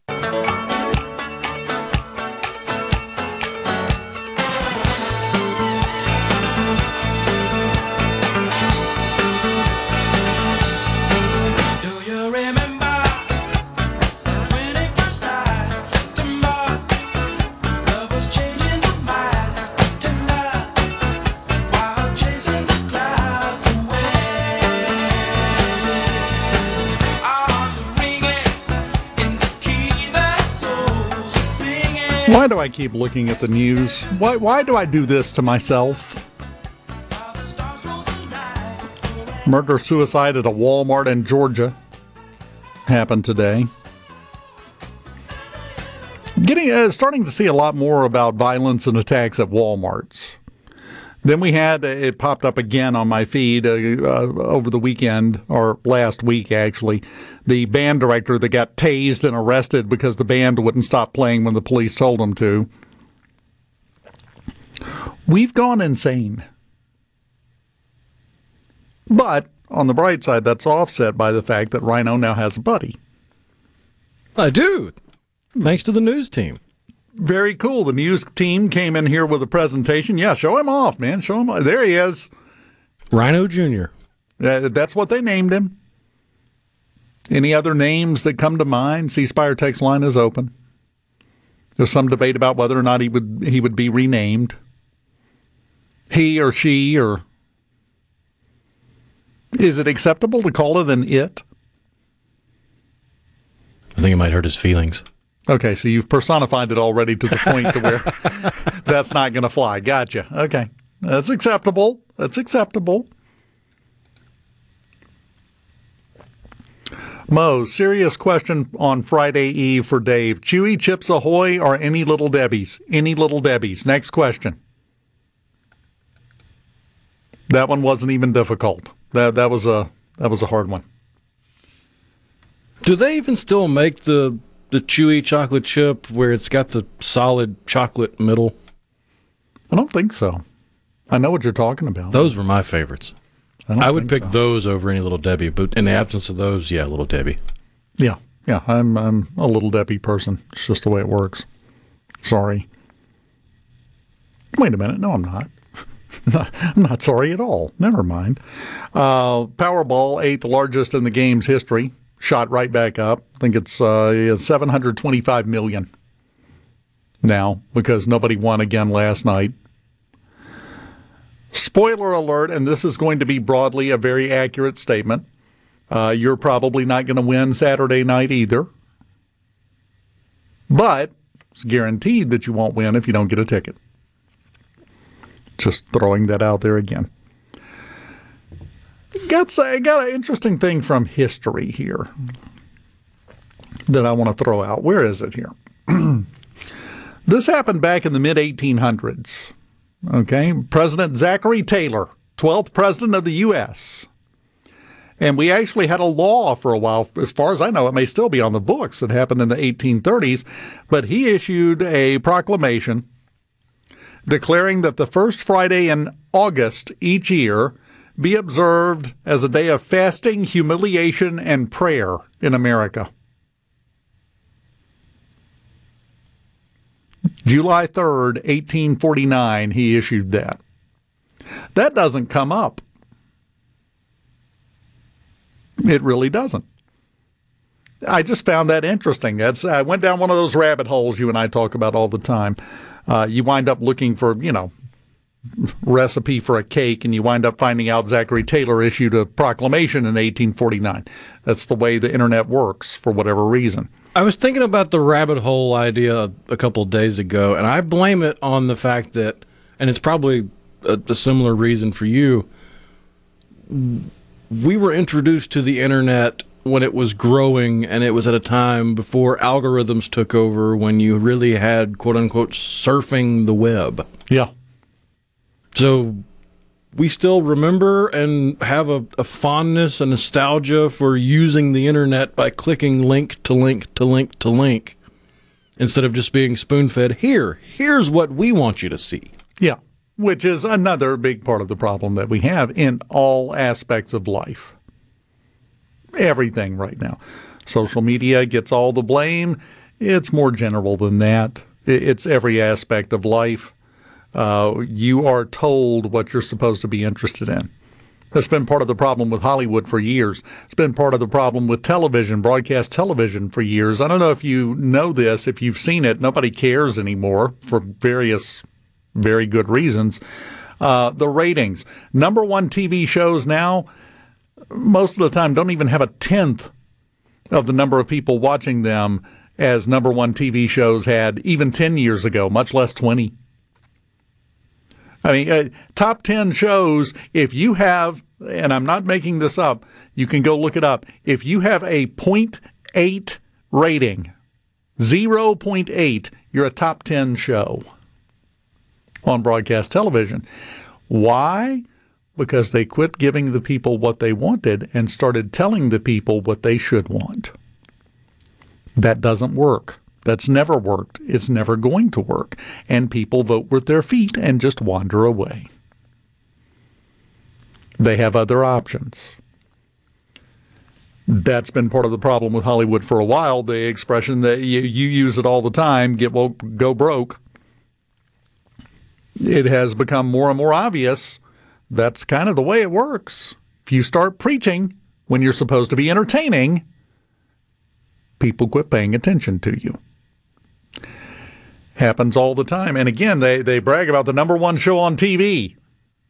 Yeah, you got like 1.5 million people watching it. 10 years ago, the number one show had 10, 15 million people watching it, which is still down from where it was 20 or 30 years ago. This isn't a problem that just happened. It's been gradual. It has snuck in. And now here we are. Will they figure this out in time, or will it just eventually dissolve and go away? Hollywood as we know it.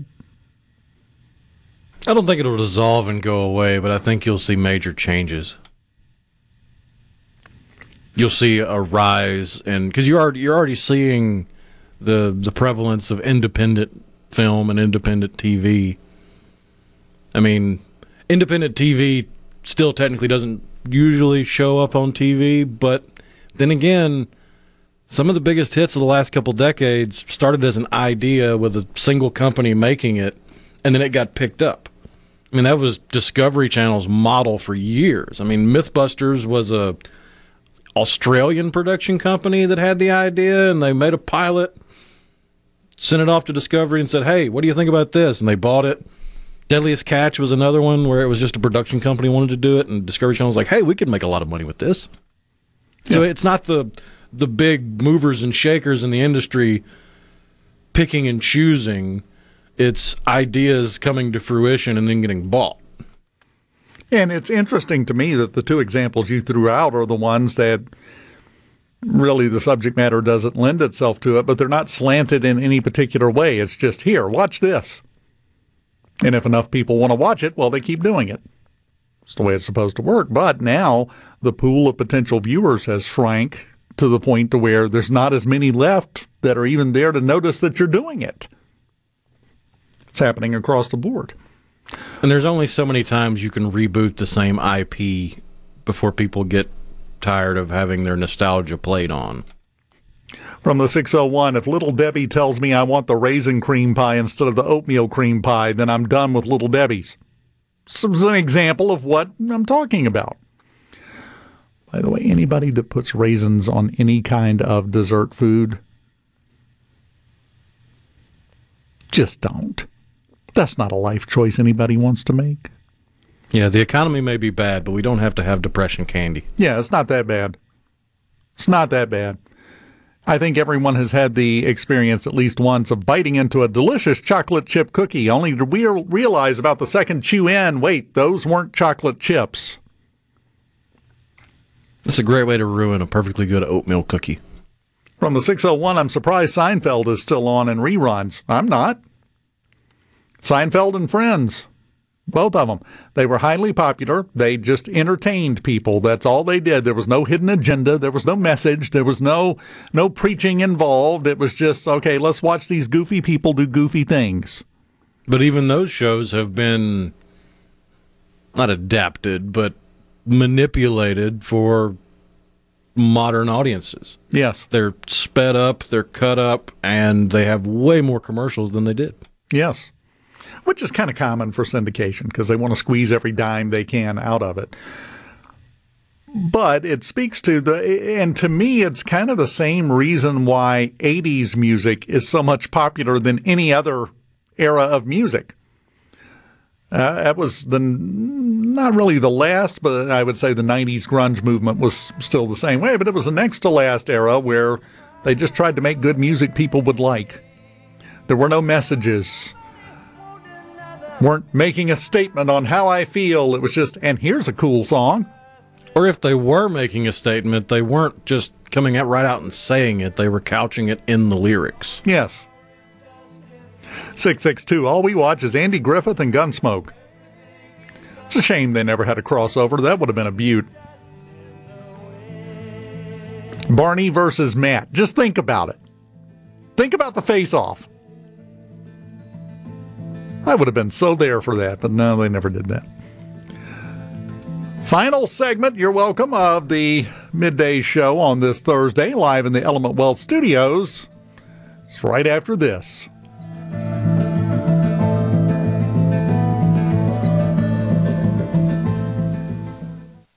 Middays with Gerard. Good for America.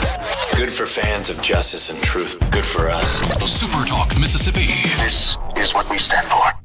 Pick me up, love. Pick me up, love. Every day.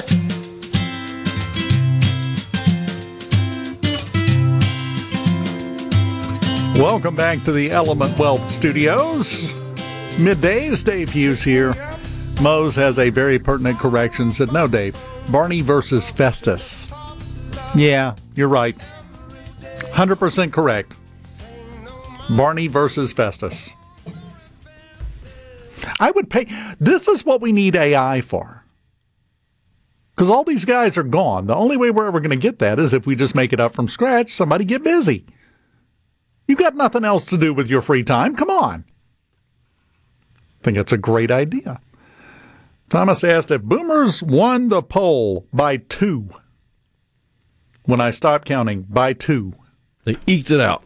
Yeah, it just barely squeaked by, but they won by 2 over X. The Greatest Generation had 1. Silent Generation had 1. Z's, there were 4 of those. So we had 6 of the 7 current living generations that were listening and we heard from. It's not bad. Covering all the bases here. I like it. Especially considering Alpha should be in school right now. Yeah. They more than likely they're not allowed to text strangers, and I can think of no one stranger than Rhino and I. So, because I believe they're 10 and below. Yeah. Yeah, not a big segment of the talk radio market. The 8-year-olds, they don't really weigh in on this. Speaking of strange and generations, you mentioned Zachary Taylor in the previous segment, and I couldn't remember if it was him or someone else that had a living grandson. And it's even crazier because Zachary Taylor served as president after John Tyler, and John Tyler has living grandsons. Yeah. They're in their 90s, but... Grandsons. So just 2 generations later from John Tyler. Who was president in 1841. Holy cow. He was born in 1790. His son was born in 1853. And his grandson, Harrison Ruffin Tyler, was born in 1928. It's amazing just how little distance there can be between what we consider way back history, not ancient, but that word would be used by a lot of people, I'm sure, and now. It's a lot closer than you think. That's what makes the discussions about what the Founding Fathers thought so pertinent sometimes. It wasn't that long ago We fool ourselves into thinking it was. It wasn't. Born in June of 81, what does that make me? I'll mark you down under the millennial column because that technically makes you a millennial. Tom in Carthage. Rotator cuff surgery has made me a lot more aware of the early episodes of Gunsmoke. Yeah. Oh, and another boomer. So the boomers maintain the two-stroke lead here as we head into the clubhouse. Been interesting. Been very interesting. I don't know if you've seen, by the way, we had the Guns N' Roses concert down on the coast last night, and apparently Slash spent the entire day just roaming the Gulf Coast doing stuff. I saw a picture of him at a Waffle House. I saw him on the beach with his lady. He just kind of... Yesterday was one of those days, if you were on the Gulf Coast, you have a more than decent chance that you were in line either ahead of or behind Slash at some point somewhere. He just went and did whatever the heck he wanted to do, which is the way it should be. I prefer to look at it as he got to the Gulf Coast and just couldn't resist. Because, come on, have you been to the coast? Exactly. He looked like a grandma. Well, all of our rock and roll stars are aging out on us. They really are. It's to be expected. Happens to all of us.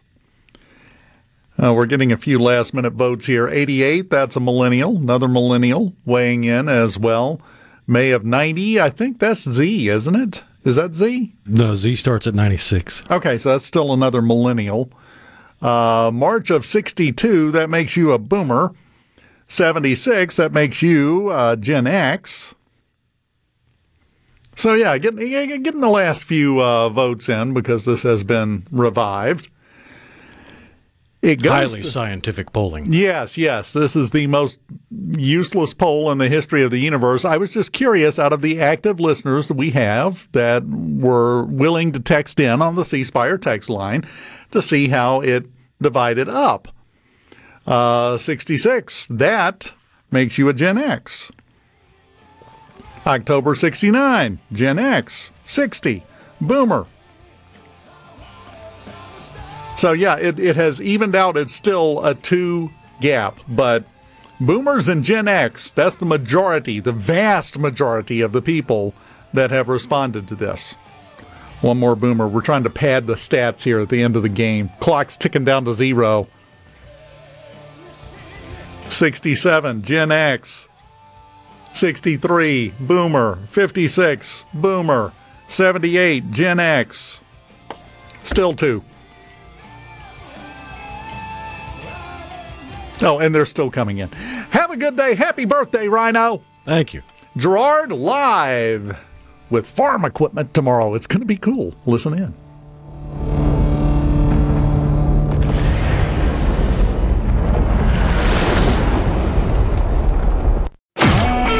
A SuperTalk Mississippi Media production.